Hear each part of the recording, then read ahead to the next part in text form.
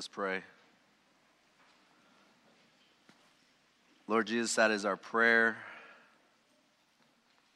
I think probably the deepest desire of all the hearts of every parent in this room, that our children truly would praise you and love you and thank you for all that you've done for them. Lord, so I pray that as we open your word today, that you will teach us how to put our kids in the best position to say yes to you. In your name we pray. Amen. As I was sitting there watching that children's story, which is always, I am so grateful for one of the greatest children's story givers in all of Adventism. I'd say everywhere, but I've only been an Adventist, so I can't give you that much credit, Mark, but I'll give you at least Adventism. But I counted about 30 kids that were up there. And then this morning, as I was going through, our Sabbath schools were quite full. We had over 100 young people from our earliest up through youth.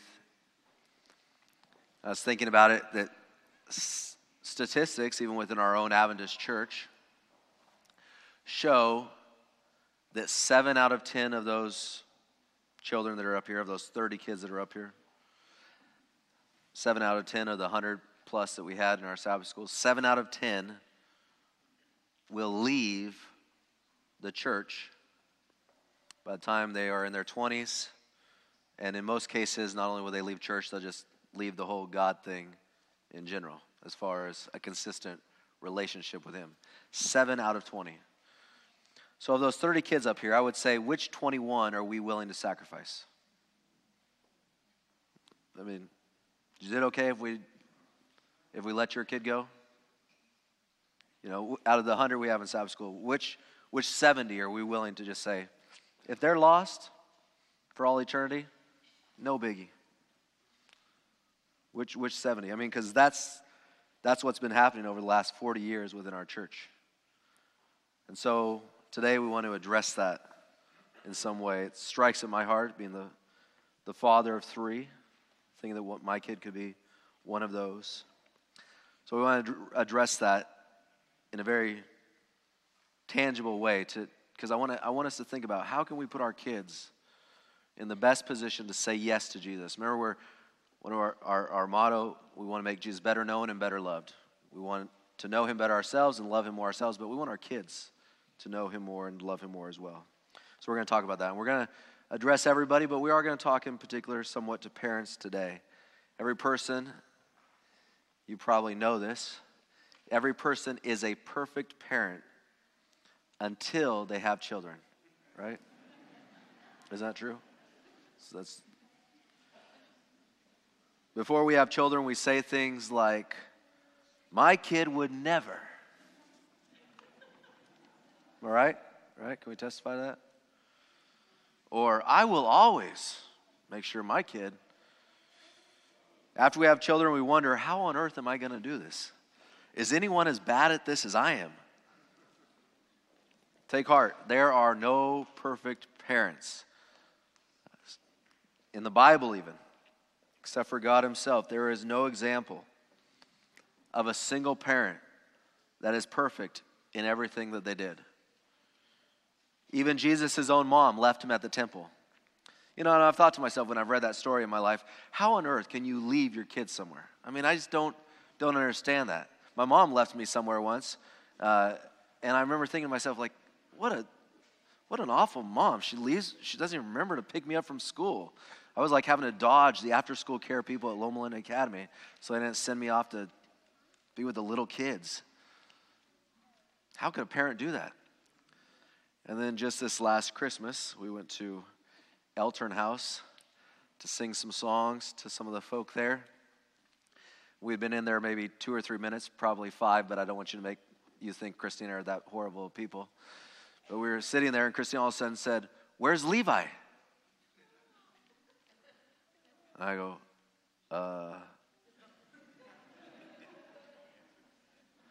So I ran to the door, and I opened the door of Eltern House, and I could hear my 3-year-old son, "Mommy!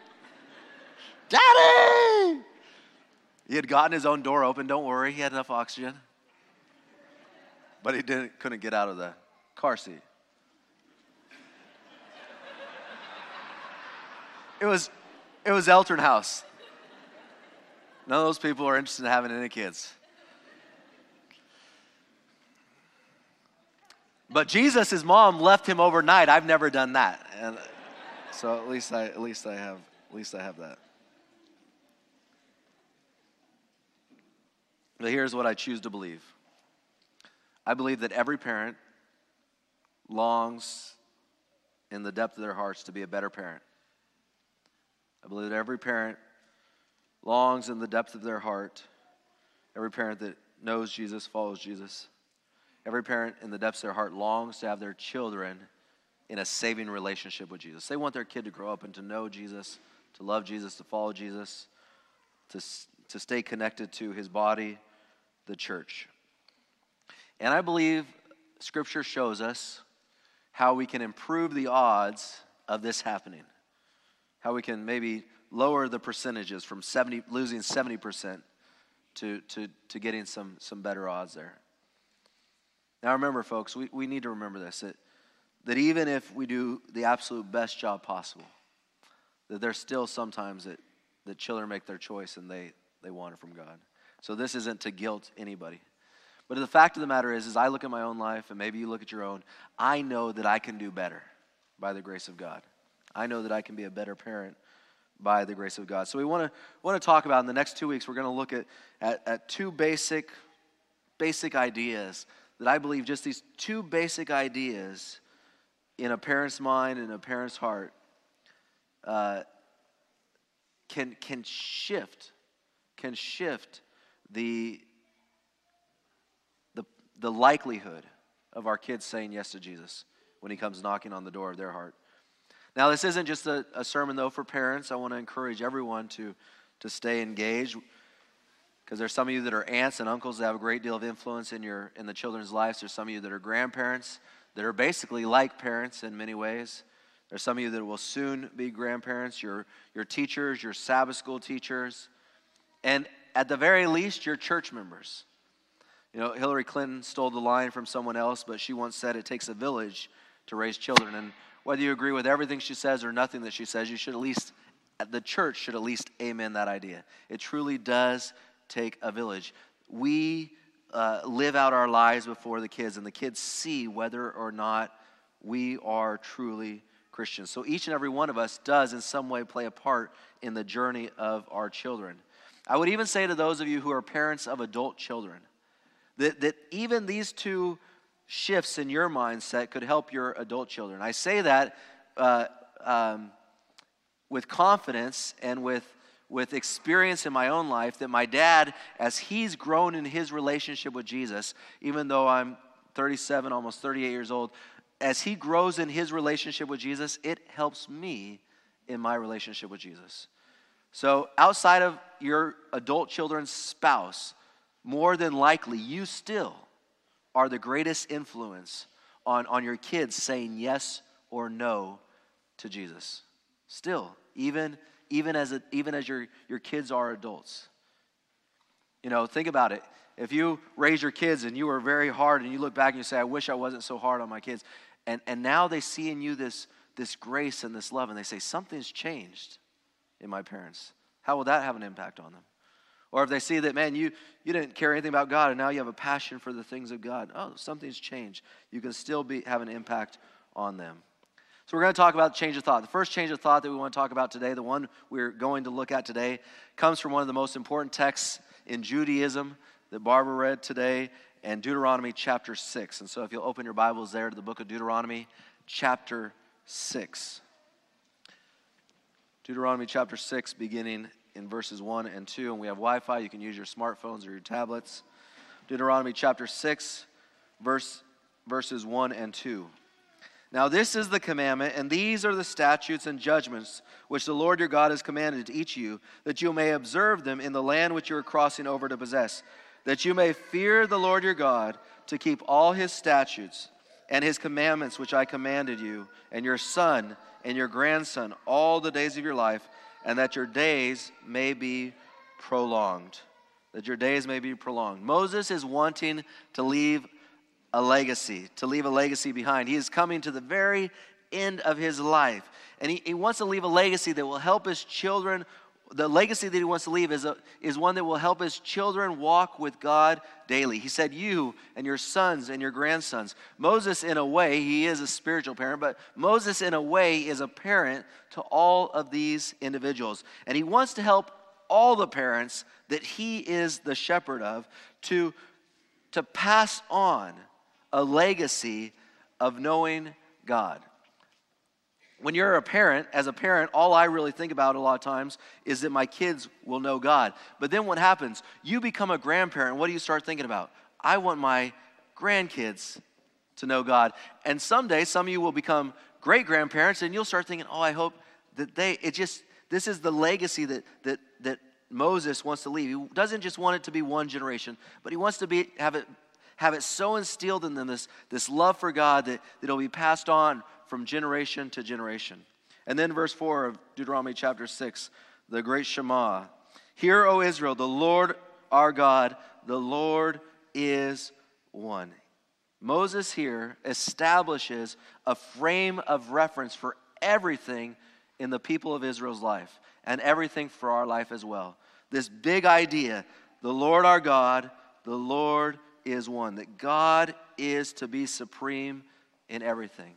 He said, before he talks to them, he says, I want you to pass on this legacy to your children and your grandchildren and beyond, and to your great-grandchildren. He says to them, here's the legacy I want you to pass on, that the Lord our God, the Lord is one. This is the frame of reference for all that you do, including your parenting.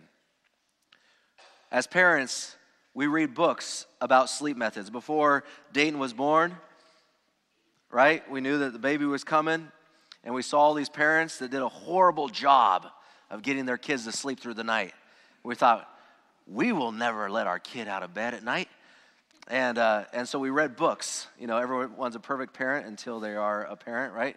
And we read books about parenting and about sleep methods. We talk about, Christina and I, we dialogue about discipline and our roles as parents. We look at our kids' eating habits, and we examine their eating habits to make sure they're doing the right things. We put them in music lessons and other extracurricular activities so that they'll be well-rounded. We worry about if they are doing their homework or not, and we stress about these things. But before all of this,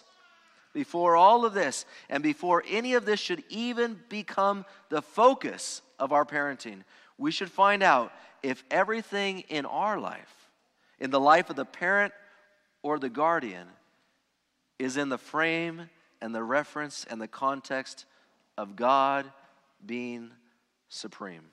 Verse 5, you shall love the Lord your God with all your heart, with all your soul, and with all your strength. Moses here is talking to parents. He said, this is for you so that you can pass it on to your children and your children's children. The very first principle I want you to focus, to be good parents, Moses said, is to focus on this idea of loving God. But he doesn't tell them, make sure your kids love God, or make sure your grandchildren love God, or make sure your nieces or your nephews love God. The thing he says to them, you shall love the Lord your God with all your heart. He says it must be personal to you, mom and dad. It must be personal to you, grandma and grandpa. You shall love the Lord your God with all your heart, with all your soul, with all your strength.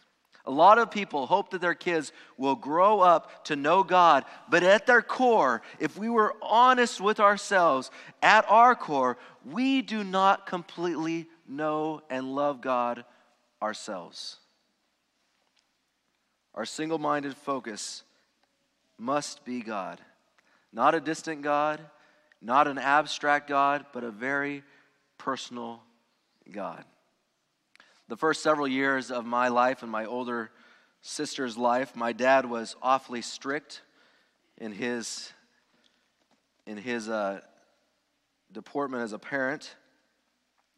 And we had a lot of what most would call, the fundamental Adventist Christian rules. And I'm not to pick on any of these, but I will describe what I mean by that. as kids, if we went to the beach on Sabbath, we had to wear long pants so that we would not be tempted to go into the water. Now, once we got to the water, we could roll up our pants just as long as we didn't roll them above what? The knee. Oh, man, you guys know this so well. And then inevitably, what would happen? You'd fall in the water, right? And then in our case, we'd get in trouble for getting in the water and trying to swim on Sabbath. And then as I look back, I think to myself, well, then why'd you even take me to the beach on Sabbath? I mean, like, what is... So here was our routine. We're going to the beach today. Yay! No shorts. Roll up your pants to your knees. You got wet. Oh, you're getting a spanking. That's it. Okay. Shouldn't be swimming. So we had a lot of Christian rules, but we didn't have a lot of Christ in our home. And Christ can only be in the home as Christ's love is in the hearts of the parents. Christ's love can only be in this church as Christ's love is in the hearts of the adults. That's the way God established it. And Christ can only be in the heart of a parent if their single-minded focus is on God and doing everything for the glory and for the honor of God. And the love basis that flows out of that, if there's no love basis, then rules are just what? Rules. They're just rules. And will, at the end of the day, have very little impact, very little heart change, salvation influencing impact, or motivation for your kids unless they know that you yourself are in love with God. Parents in church, you want to influence your kids. You want to influence your kids to salvation, to have salvation, to have the best opportunity to say yes to Jesus when he comes knocking on the door of your kid's heart. The best thing you can do is ask yourself this question: am I in love with God? Am I in love with God? As the adult, as the parent, am I in love with God? Ask yourself, is he my passion? Is he the highlight of my thoughts? Is he the focus of everything that I do in my life? You want your kids to say yes to Jesus? Then we must say yes to Jesus ourselves. One of the best ways to know the answer to this question, am I in love with God? Not just do I love God or some distant experience with God, but am I in love with God? One of the best ways to know this is to ask yourself, do I love God more than I love my own kids? Is God more important to me than my own kids? It kind of seems like a contradiction, but the truth is that the best way to get your kids to love God is for you to love God more than you love them. Because then eventually one day they'll love God more than they love you, and that'll be a good thing. How do I help my child to be saved? In this passage, Moses is setting up the adult population of Israel to understand how to pass their faith on to the next generation and how to have it passed on to the generation after that and the generation after that. Moses establishes that God must be the cornerstone of our identity as parents. He tells them this identity must be founded in a deep interpersonal love for God. Not just the rules, not just the function of being a Christian, but a deep personal love for God. This love will then affect how we live. This love will then affect how we live. Listen to the words from the pen of John in the New Testament. 1 John chapter 5, verse 3. For this is the love of God that we what?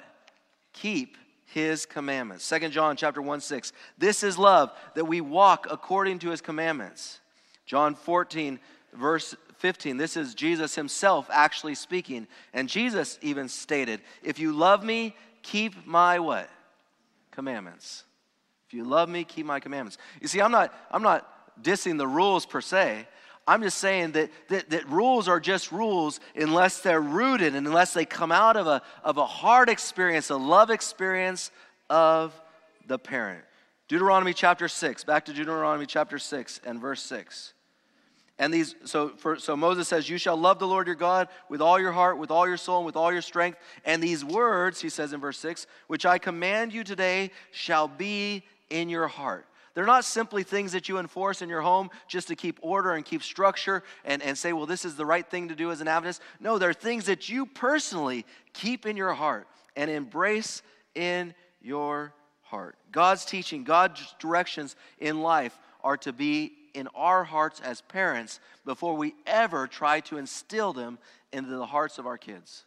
A lot of folks try to instill teachings into the hearts of their kids that they in no way plan to practice themselves. But folk, it has to be in your heart, in my heart, or it ultimately has no impact. When we think we can teach our kid one thing and do the opposite, we're mistaken. Science even affirms this idea, that if you think you can do one thing and do the opposite and that your kids are going to obey you or follow your lead, even science says this is foolish. I was driving down a freeway in California, and there was this sign, this big billboard on the road that says, all of us must work together to end underage drinking. The irony of the sign was that the sponsor of the sign was Anheuser-Busch. We want all of you parents to drink, but we want to end underage drinking. Well, there's a study that came out of England. There's a recent study that just came out about that a lot of the health principles are false. But another study that I read that showed that a parent that even just has a glass of wine in front of their children increases the likelihood threefold of their kids becoming binge drinkers prior to the age of 18 or in the college years. Threefold. Just a glass of wine in front of them. In fact, this study said that by the age of 3, children can begin to cognitively detect the presence of alcohol in the environment in some way. By the age of 3. Just to show you that this isn't some religious conservative study, this study that came out of England, they said, so don't drink any in front of your kids, and then they said until they're 15 years old. And then drink with them. I mean, this was, so I'm not affirming this whole study. But my point is here's science is saying, like, look, your kids by the age of 3 know if there's alcohol present, and if they see you drinking when they're kids, the likelihood of them drinking when they get older is going to rapidly increase. It's foolish for us to think that we can tell our kids to do something and then do the exact opposite and expect them in their life to affirm that principle. Why am I picking on drinking? Because it's easy and there's a lot of studies out there. But it could be anything in life. It could be anything in this world. I knew some folk back out here in the east when I was pastoring down south. They were extremely strict with their son on diet. I mean, they were extremely strict with their son on diet. At potlucks, he wasn't allowed to have any cheese or any dessert or any juice. He always had the most depressing potluck plate I ever saw, and my heart hurt for the kid. He never was allowed to have meat. His parents were absolutely dead set that he will never eat meat. They even told us this, if you see my kid with meat, you make sure you tell us. Okay. The dad worked with Pathfinders, which is like Boy Scouts, for those of you who may not be familiar with that. And I remember they stopped once, and some parents came and talked to me about this, but they stopped once, and a couple kids got hamburgers. And they were walking back to the car with these hamburgers, and he said, listen, we're not going to eat meat and we're not going to eat meat in front of my kid. You go and you throw those away. So it's very strict about this. I mean, this guy and his wife were health gurus extraordinaire. Only they weren't. One day I walked into a Moe's restaurant. You know what Moe's is? The burrito place. Now, believe me, I'm not condemning them for eating at Moe's because I was at Moe's too. I love me some Moe's. It's good. The Art Vandelay, man, it's a big old veggie burrito. I've dragged Pastor Jason there a couple times. He's like, man, I feel my arteries clogging as I eat this. I'm like, I know, isn't it great? And so I'm not knocking them for eating at Moe's. What I'm knocking is what I'm going to tell you. So I see the mom there. The mom's there with her son. She waves at me. Oh, good to see you. She waves me over. Come over here. I come over to sit with them, and I sit down and I look, and I look at the son's meal, and he has this burrito that I didn't even know they could make a burrito like this at Moe's. I mean, it was so tiny and so sad looking. I think it had a tear. It's just beans and rice and a little salsa that he got to dip it in. And then he had a small cup of water. And then I looked across the table at his mom's, and she had this burrito with steak pouring out of it. And she had a 44-ounce soda. And she drank it while we were there, and she filled it back up before she left. I mean, this burrito is called the Home Wrecker. I'll let you figure out why. It's called the Home Wrecker. Now, here's what I thought to myself.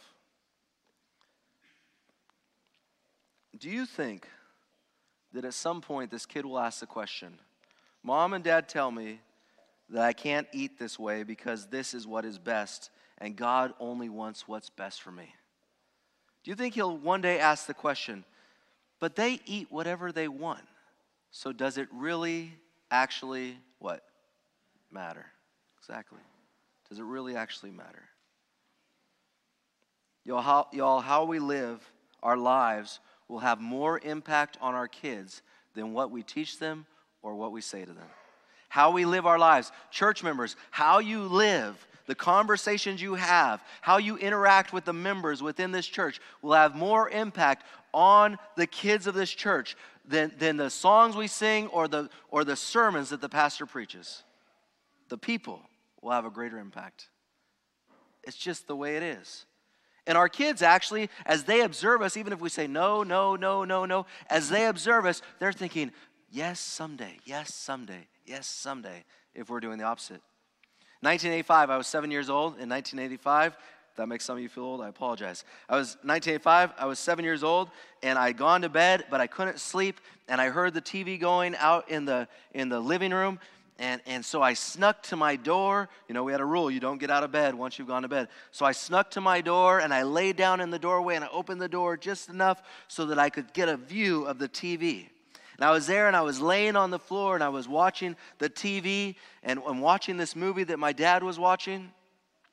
And I must have become so enthralled in it because I remember laying there on the floor, you know, with my hands under my chin, just watching this. And all of a sudden, this shadow I don't know what it is, the sixth sense we have as parents, you know, they just know that something's not right. And I was so enthralled in this movie, and all of a sudden this shadow just like passes over me. And I look up into the almost 6'3" large frame of my father. He said, "You're supposed to be in bed." And he took me in my room, and I got a spanking. Now, I'm sure that the spanking was because I was out of bed and I wasn't supposed to be. But in my mind, all I could think about was, what is he watching that I can't watch? Well, I found out. And so for the next many years, all I would think about is, I want to see that movie. I want to see that movie that my dad was watching. And so one day, when I was able to rent movies for myself, I went and I got the movie that I'd been craving to see for years because my dad had been watching it and I couldn't watch it. And I watched the movie Splash with Tom Hanks and Daryl Hannah. And for those of you that are better than all the rest of us and haven't warped your mind with this stuff, it was a movie about a mermaid who gets legs. And she comes up on dry land, and she falls in love with this man, and this man falls in love with her. And then at the end of the movie, he's able to live forever underwater with her. For like 15 years, I've been craving to see this stupid movie. I won't lie, it's probably like 10 years I've been craving it. I'm sure I was about 16 years old when I rented that movie. The first time I could drive to that movie store, I'm getting that movie right there, Splash. I want to know what that movie was all about that my dad wouldn't let me watch. For years I wanted to see Splash, all because when I was 7, I was laying on a floor. My dad was watching I couldn't. I got in trouble, and now I want to know what that was about. Now I want to know what that was about. Deuteronomy chapter 6, verses 4 through 6. Hear, O Israel, the Lord our God, the Lord is one. You shall love the Lord your God with all your heart, with all your soul, and with all your strength. And these words which I command you today shall be in your heart. You see what Moses has done? Before he says anything to the parents about how they should instruct their kids, before he says anything about how they should teach their kids or what schools they should send their kids to, before he tells them, you need to make sure your kids knows this and knows this and knows this, the Lord, through Moses, helps us to understand that all that we espouse, Jesus, salvation, holy living, all of it must be personal to us if it's going to have any impact upon our kids. It must be personal to us if it's going to have any impact upon our children. I'm not saying perfect. Look, we're still going to struggle. We're still growing in our relationship. As I said at the beginning of the sermon, the only perfect parent is a parent that doesn't have kids. So not a parent. But I believe if we as parents made the one simple decision to make God our personal identity, if we made the decision to truly love God ourselves personally, and we were to allow that love to change the way we live our lives, we were to allow that love to change the way we live our lives, not just publicly before those who may judge us, but privately before our kids as well. If we allowed that love to change the way we live our lives, I believe we would see a dramatic difference in our parenting, in our families, and I believe our kids would be in a better position to say yes to Jesus when he comes knocking on the door of their heart. Our kids and the kids of this church have a front row seat to our lives. Our kids and the kids of this church have a front row seat to our lives. Which of those 30? How many of those? Which 21 are we willing to say, we don't care what you see, you're going to be lost, and we're willing to let it be? Which one of those? Which one of these high school kids that are over here that watch us, that observe us during worship? Are we enjoying worship? Are we a part of worship? Are we enthusiastic about being here? Which one of these high school kids are they going to see? Are we going to say, you know what? 70% of you, we're okay with you going.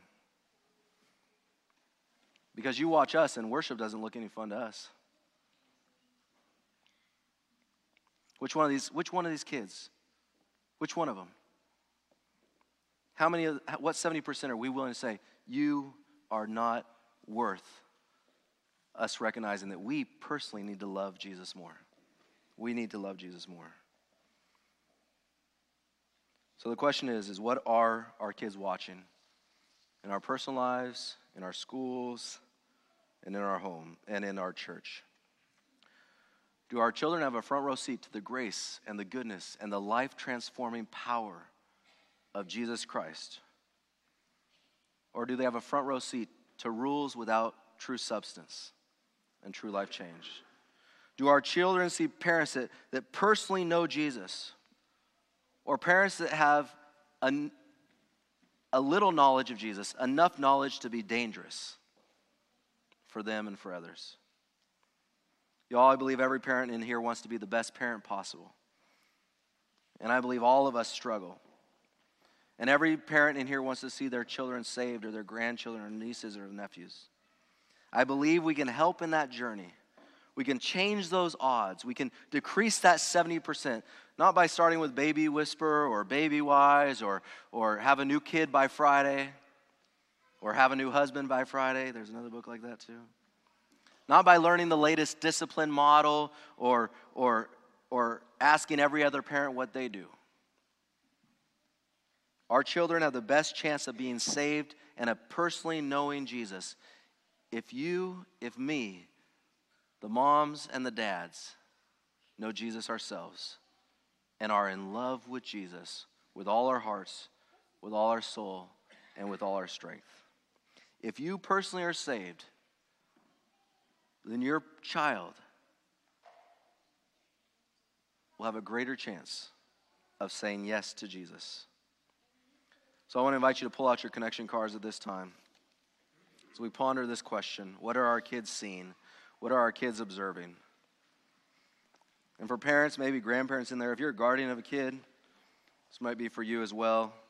Parents come in all forms and shapes and sizes and ages and connections in this day and age. My response to today's sermon, they're on the back. Jesus changed my heart and saved me so that my child or my children have the best opportunity for salvation. Jesus changed my heart, saved me so that my child or my children have the best opportunity for salvation. Maybe you're a teacher in here. You need to pray that prayer for yourselves as well. The next one is, Jesus, get rid of all the habits of my life that would lead my children away from you. Look, folks, we see things differently. I understand that. I was joking on meat, and some of you say, well, is it, I eat meat, and does that mean look, I'm not making decisions on those things. What I'm telling you is that we have arbitrary rules for our kids that we don't live by, and we need to examine that. And then there's rules that we should be enforcing in our lives as well that we're enforcing in our kids' lives, and we should be living by those. So Jesus, get rid of all the habits of my life that would lead my children away from you. That would lead my children away from you. For all of us, this is for all of the church family. I will live the example of Jesus so that any children who see me will observe a true follower of Jesus. So these young people that are in this room right now, if they see you from week to week at church, they'll say, man, that person loves Jesus. And guess what? You can tell. Kids can tell. When I was a kid, I knew who the people were that were really excited about being at church, and I knew the people who didn't really want to be there at church. You can tell. And the next one, I will pray for all the parents and children in our church so that none are lost due to us. I will pray for all the parents and children of our church. As a parent of 3 young, small boys, and some of you have gone through this journey before me, I covet your prayers with all of my heart because I know that I fall on a daily basis. So I need your prayers that God will help me to do better, to walk better. And I'm sure the other parents in here would agree as well. We have a number of people that are pregnant and they're looking forward to their first kid. I want to say to you, please make sure your heart is committed to Jesus Christ. So the moment that baby comes out, that's your first passion is Jesus, and all that will be poured into that child. Let's pray. Jesus, we thank you so much for your graciousness, for your love, for your blessings over us. God, you are the perfect parent over all of us, and we thank you for that. Lord, we know that we are imperfect. But Lord, we pray that you'll give us hearts that are sold out for you, Jesus, in every way, shape, and form. Lord, and I know that as we surrender our lives to you, that our parenting will grow and improve. And so help us. In your name we pray. Amen.